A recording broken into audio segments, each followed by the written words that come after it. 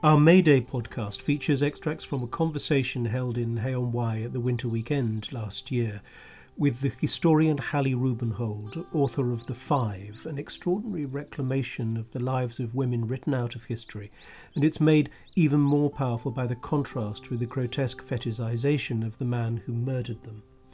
It's a social history of Victorian London with all its class, poverty, disease and the sheer complexity of the different moralities available to different stratas of society.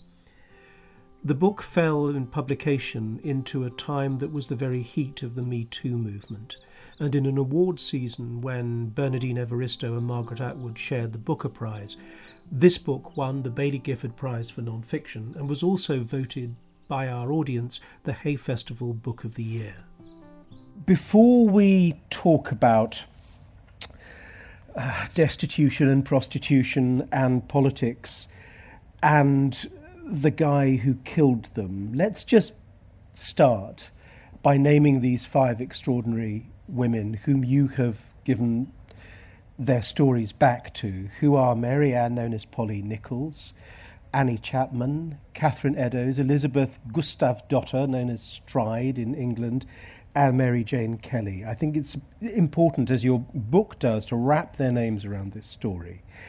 And having done that, let me ask you the simplest of questions, is that you came to them looking for prostitutes who from Whitechapel and found something else altogether. But describe why you came to them looking for prostitutes. Well, obviously anybody familiar with the Jack the Ripper legend, and I will call it a legend because that's all it has actually ever been. If you ask anybody, you say, well, tell me something about Jack the Ripper. What do you know about Jack the Ripper? And the first thing people will say is, oh, Jack the Ripper killed prostitutes in Whitechapel. That's the first thing. So, of course, I mean, look, there was a time when I knew absolutely nothing about these women either. And I wouldn't, as a historian, have considered this as a valid subject for historical investigation, were it not because I was looking for another subject to write about, which would draw on the work that I had done originally for my first work of nonfiction, which was The Covent Garden Ladies. And The Covent Garden Ladies is the story of a notorious guidebook to sex workers in 18th century Covent Garden. And the amazing thing about that is that you have these little paragraphs, entries for all of these women, which profile their names and their ages and where they lived and all little aspects of their lives. And this captured the public imagination so much. People wanted to know about the ordinary lives of ordinary women, that I thought, well, I'd like to revisit this with the next thing I write. So I'm going to do this with 19th century prostitution. And of course, the first thing that came to mind was, who were the most famous prostitutes of the 19th century? Well, that will be the victims of Jack the Ripper. And of course, that's the starting point. And when I started looking at the material, suddenly just this legend just started to evaporate because I realized it was based on virtually nothing. There was no credible evidence that 3 of the 5 women were involved in sex work at all. Let's just drill into evidence altogether for this story. You've got newspaper reports, which one can now presume are about as accurate as newspaper reports today. Absolutely. You've got census forms, which we think give accurate, factual information, at least about birth deaths. Yes, yeah. And crucially and rather extraordinarily, you have transcripts of workhouse interviews. Yes. Which are among the most alarming in one way, but also thorough pieces of documentary evidence that you were dealing with. Yes. Well, I mean, the workhouse examinations are fascinating. I mean, and again, this is something which I would say, putting this to the side for a moment and saying, for most of my life as a social historian, I was always told we cannot tell the stories of the poor because the poor didn't leave diaries and memoirs and these sorts of things. And so we have no way of knowing how they lived their lives. And I was sold that pup when I was a postgraduate. And I think so many other people were as well. And that is so untrue. There is so much information out there to give us a sense of how ordinary people live their lives. And this enormous body of workhouse documents is one way in which we can penetrate into the lives and experiences of the poor. First of all, they're the ledgers, admissions and discharge, which tell you who goes into the workhouse and who comes out, and when they go in and when they come out, and how old they were and where they were before, and what their profession was, and who they were married to or still married to, and who their children were, and if they have any relatives who might possibly look after them, and in all sorts of things, because it was very important to keep track of how much money was being spent by the ratepayers. So the Victorians were very good at keeping records. But one of the most extraordinary things about this are the examination documents, because when you enter the workhouse, the guardians of the workhouse want to know whether you should be there or not, because it's like means tested benefit. Because if you don't belong there, they're going to send you off somewhere else, to Holborn Union or Lambeth Union, or where you were originally from. So they ask you a whole series of questions, and in that you give your story. You say, my name is Polly Nichols, and my husband and I split up right around Easter time, and I didn't know where to go, and eventually I came to this workhouse, and then they told me I couldn't go to this workhouse, and my husband's name is this, and he works as this, and I slept here last night, and I slept there last night, and I'm really ill, and this is an amazing document, and we have these for lots and lots of impoverished inhabitants of the 19th century, and they're extraordinary records. Let's talk about Polly a bit more. She comes into the workhouse because her marriage goes disastrously wrong. She has 5 children. Yes. And her husband is having an affair with a younger woman next door. And the thing that makes a marital breakdown into a workhouse breakdown is alcoholism. Yes, yeah. Now, do we know what she was drinking, how it happened, what the medical falling away was? Well, it's interesting this, because, I mean, there are lots of different perspectives. And again, as with history, it's whoever is telling the story, there's always, it's that person's point of view. So the reason why we know about what happened with her and drink was because in the inquest following her death, both her father and her former husband, her estranged husband, gave testimony.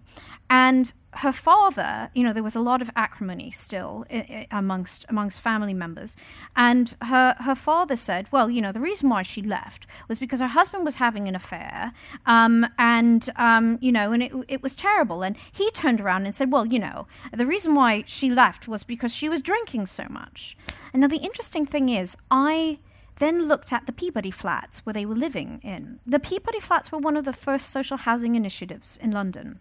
And they were very strict about who they let in. It was only the worthy working classes who were allowed to pass through this whole kind of entrance examination where they came to your home and they looked to see if your children had their hair brushed and combed and if you swept your floors and that sort of thing.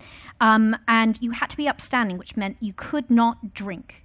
Alcoholics were kicked out, and I looked through all the ledgers, and there was, there was a fairly steady expulsion of people who drank from the Peabody Flats. So it could not have been the case that Polly had a problem with alcohol. That is not why her marriage broke down. So it gives you a whole different perspective on who may have been lying and who may have been telling the truth.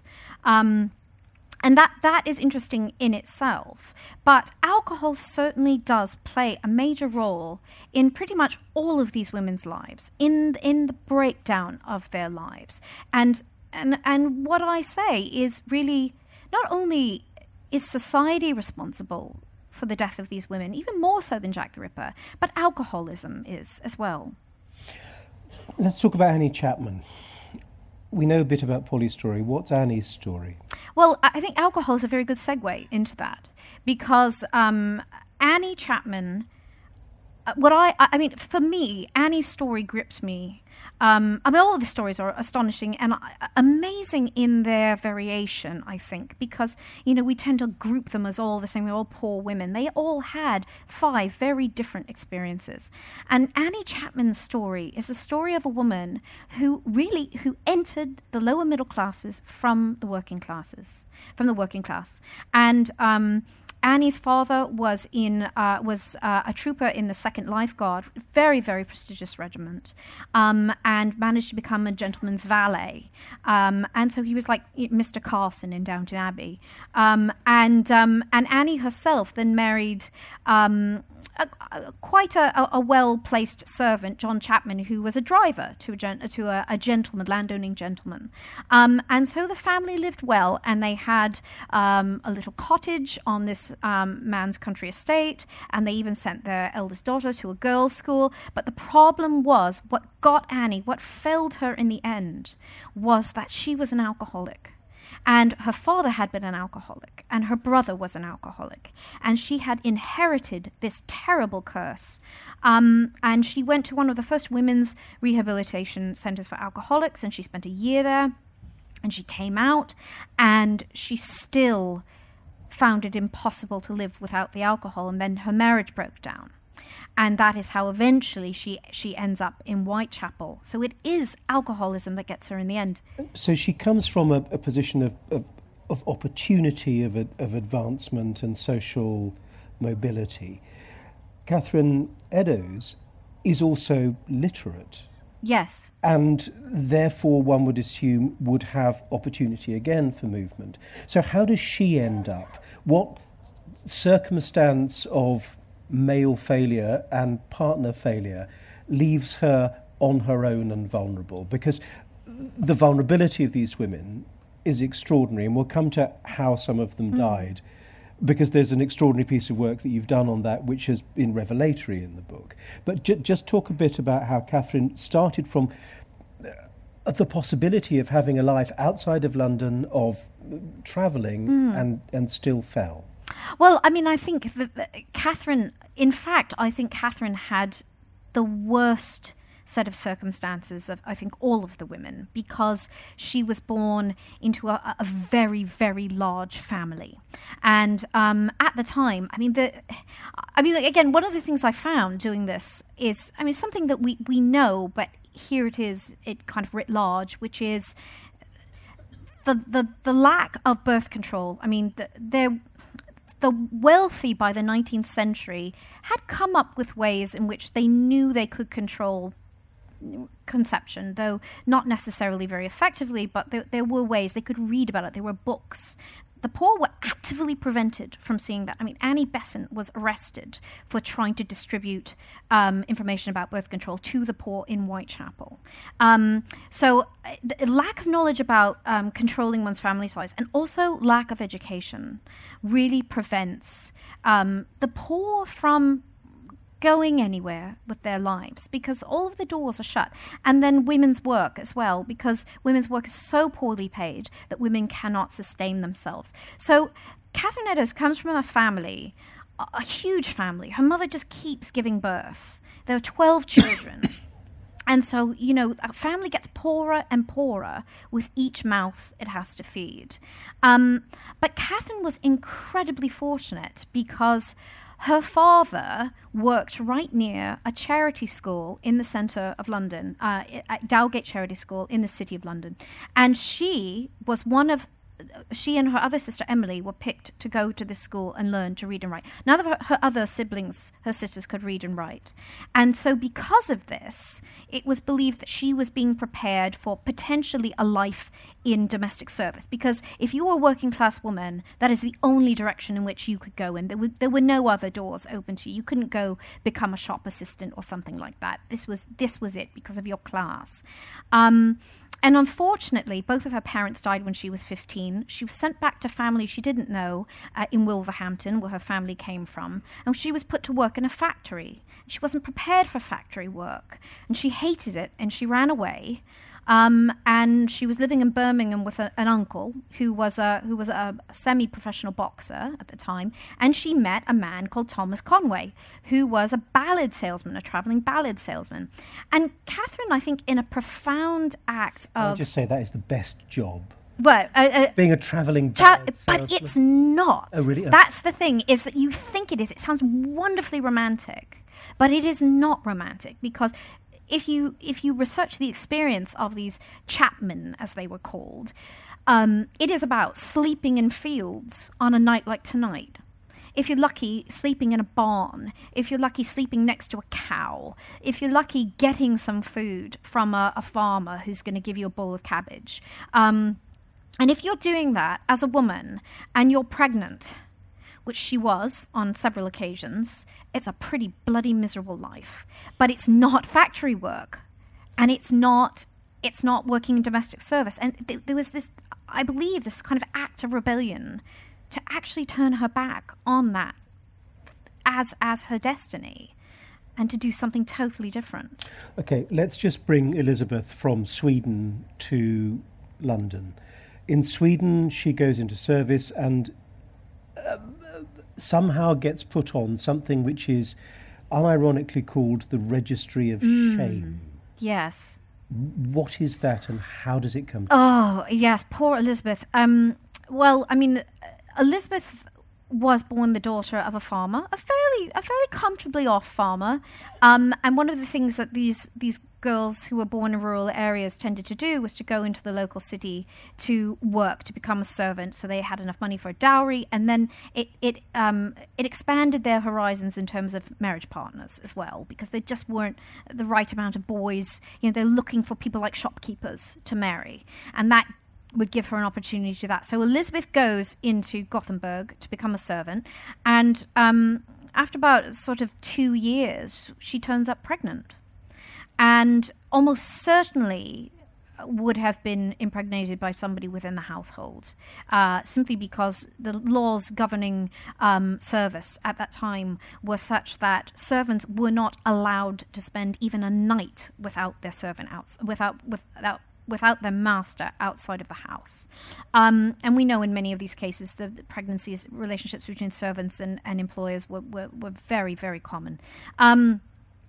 But at the time, deeply unfortunate, Gothenburg had brought in this legislation, which meant any woman suspected of working in prostitution, you don't even have to be a dedicated prostitute, you just even have to be suspected, meaning a pregnant woman who is single, a man's mistress, even women who are out late at night quite frequently, would go on this register of shame with known prostitutes, and then they would be liable for checks, venereal health checks, once a week to see if they have syphilis. And this is what happened to Elizabeth. So she found herself in prostitution because there was no respectable work she could get. She found herself with syphilis, and she was 7 months pregnant. And she was cured. Well, they gave her a cure. Obviously, syphilis was uncurable until the advent, really, of penicillin. And she lost the child. Eventually, a woman came forward, Maria Wiesner, and took her into her household and got her off of the list of shame, and rehabilitated her, and then facilitated her move with an English family to London. And what happens in London that means she ends up in Whitechapel? Well, it's again, this is a kind of twisted tale of a life spiraling downward very gradually. For a time, her life was very promising, and she married a carpenter called John Stride, and they decided to do something entirely new, and they moved from the West End, where they both were living, to Poplar. And they opened a cafe. They often opened a coffee house. And the coffee house struggled. And eventually the two of them fell on hard times and were in and out of the workhouse. Elizabeth was drinking like the other women. John died, and Elizabeth was left on her own and very briefly went back to prostitution. We know that because she appears in the police records in 1884 as being pulled up for soliciting. But we don't know if she was caught again. We don't know what the situation was. So I think it's very difficult to say whether she had returned to it or not when she died. But we have 4 women who are in their 40s, one of whom has some kind of proof of prostitution. And then we have Mary Jane Kelly, who is unlike the others in quite important ways. Yes. I mean, Mary Jane Kelly was actually a sex worker. We know that. I mean, she is the one that I looked at, and yes, there it was, the whole trail of evidence. Lots of people coming forward, former madams, the boyfriend who she lived with, Joe Barnett, lots of people who could attest to the fact that she lived that life. Really, really interestingly, Mary Jane Kelly was almost certainly not her name. It was a name that she chose quite probably when she went to live in the East End. She had lived a life in actually high-class prostitution for quite a while. Define high-class prostitution. In the West End, living in Knightsbridge, practicing in what was then the centre of the sex trade, which was Piccadilly, St. James, Soho, around that area, and would have spent time with men who she claims took her around in carriages and bought her expensive clothes. She would have gone to the music hall with him, probably the Alhambra Music Hall, which was the center of prostitution at that time, and out for dinners, and she would have been treated very well. So more like an escort. More like an escort, yes. But then something happens, and we know there was a real upturn in the late 19th century in sex trafficking to the continent, and actually, interestingly, even to South America from the continent, because technology meant that ships could get places much more quickly. They could bring goods to market, and of course, you're bringing human goods to market. So you could speed women around the world and switch them in and out of brothels. So Mary Jane was taken to Paris. And it was said that when she got there, she got away. And now when you get to Paris, you're put into what's called a maison close. It's very well regulated. You can't leave. There are prostitution police. And somehow she managed to come back to London. But she couldn't go back to the West End. So she hid out in around the Ratcliffe Highway, which is in the East End. And Mary Jane Kelly is killed in her own bed now, which may or may not be her place of work. But crucially, what you've discovered is that 3 of the other women were not only not killed in their own bed, but were killed in a manner which would suggest that they were sleeping. Yes. So this is something that struck me. I just cannot believe that nobody had thought of this. But then, yes, I can, because looking at the legend of Jack the Ripper, it makes perfect sense. Because the whole legend of Jack the Ripper has existed to put forward this notion that these women were prostitutes and bad women deserve to die, and bad women should be punished, and this is what happens when you're out late at night, and this is these are the wages of your sin is death, and the idea that these women were homeless, society had a very difficult time separating out a homeless woman, a kind of destitute woman, from a prostitute, because under the vagrancy law, they all came under the same umbrella. So a woman out in a bad part of town by herself at night was there for one reason alone. She was soliciting sex. It had to be. She had no money. She was soliciting sex. But the reality is she could have been out there for any number of reasons. And for all 3 women, there is evidence that we know that they were rough sleepers. And rough sleepers, just to get a scale on this, in 1887 in London, there are 70,000 people sleeping rough. Yeah. And in the year after Queen Victoria's Jubilee had been celebrated in Trafalgar Square, there are somewhere between 200 and 600 people sleeping every night in Trafalgar Square. And that's not even counting the embankment. They slept on the embankment. They slept in Hyde Park. They slept in Green Park. They slept in all these little nooks and corners throughout the city, in doorways, in little courtyards, on church steps, around Christchurch Spitalfields. There's that whole area around there where they slept. So just define the physical reality of how you now know that they were killed while they were sleeping. Well, there are a number of things in the inquest documents, which, first of all, the coroner discovered they were all killed in reclining positions. And there was no noise. There were no sound. There were no signs of struggle. And they were all killed in relatively public places. And they were all killed in relatively public places, but also places where homeless people were known to sleep. So, for example, Annie Chapman, literally the day after they cleared her body away, they found a homeless man actually sleeping in the place where her body was found. I mean, that would have been a place where homeless people knew where to go. And we have records of all of them. Catherine Eddowes, for example, her partner, John Kelly, says, well, there were nights, we couldn't afford to pay for a lodging house, so we walked the streets. Okay, walking the streets didn't mean soliciting. But it's been taken to mean that. There are lots of other references to walking the streets in other in Charles Booth's book, in Darkest England and the Way Out, in Howard Goldsmith's work about what walking the streets means. Walking the streets means you have no money for your DOS. So it's 2:00 in the morning and you walk along and you settle into a doorway and you go off to sleep there until a constable comes and moves you along. And then you walk a little bit further and you walk around until you find another dark corner to sleep in. And that's what these women were doing. So this isn't any kind of moralistic avenging angel getting rid of fallen women.